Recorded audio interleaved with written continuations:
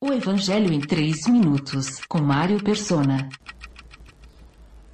A rejeição e o desprezo dos parentes de Jesus, que o consideravam louco, certamente entristecia o seu coração, mas ele os amava, mesmo assim, pois Deus deseja que todos os homens sejam salvos e cheguem ao conhecimento da verdade. 2 Timóteo 2,4.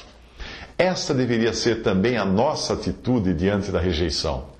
Ficamos ofendidos quando achamos que temos uma reputação a zelar, mas lembre-se de que o que eu e você éramos em nós mesmos terminou na cruz.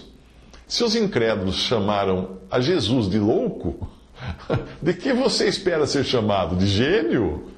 O que importa agora é o que somos aos olhos de Deus, como Ele nos vê em Cristo ressuscitado. Portanto, se alguém está em Cristo, é nova criação. As coisas antigas já passaram, eis que se fizeram novas. Tudo isso provém de Deus, que nos reconciliou consigo mesmo por meio de Cristo e nos deu o ministério da reconciliação.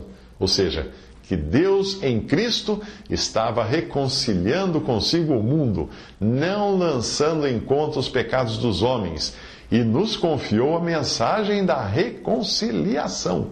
Portanto, somos embaixadores de Cristo, como se Deus estivesse fazendo seu apelo por nosso intermédio. Por amor a Cristo lhes suplicamos, reconciliem-se com Deus. 2 Coríntios 5, 17 ao 20. Então, ao invés de você ficar se lamentando da rejeição de parentes e amigos, procure conquistá-los para Jesus. Comece orando e intercedendo por eles, pois o Deus desta era cegou o entendimento dos descrentes para que não vejam a luz do Evangelho da glória de Cristo, que é a imagem de Deus. 2 Coríntios 4,4. Mas cuidado para não se considerar melhor que eles. Você foi salvo por graça, portanto Deus não encontrou em você coisa alguma boa que pudesse ajudar em sua salvação. Por isso, seja humilde e ame os incrédulos, pois Deus tanto amou o mundo que deu o seu Filho unigênito para que todo que nele crê não pereça, mas tenha a vida eterna. Pois Deus enviou o seu Filho ao mundo, não para condenar o mundo, mas para que este fosse salvo por meio dele. João 3, 16 e 17. Ore também por si mesmo e por direção de quando, onde e como falar às pessoas do amor de Deus. Se algum de vocês tem falta de sabedoria, peça a Deus, que a todos dá livremente, de boa vontade, e lhe será concedida. Peça, porém, com fé, sem duvidar. Escreve Tiago, no capítulo 1, versículo 5 ao 6.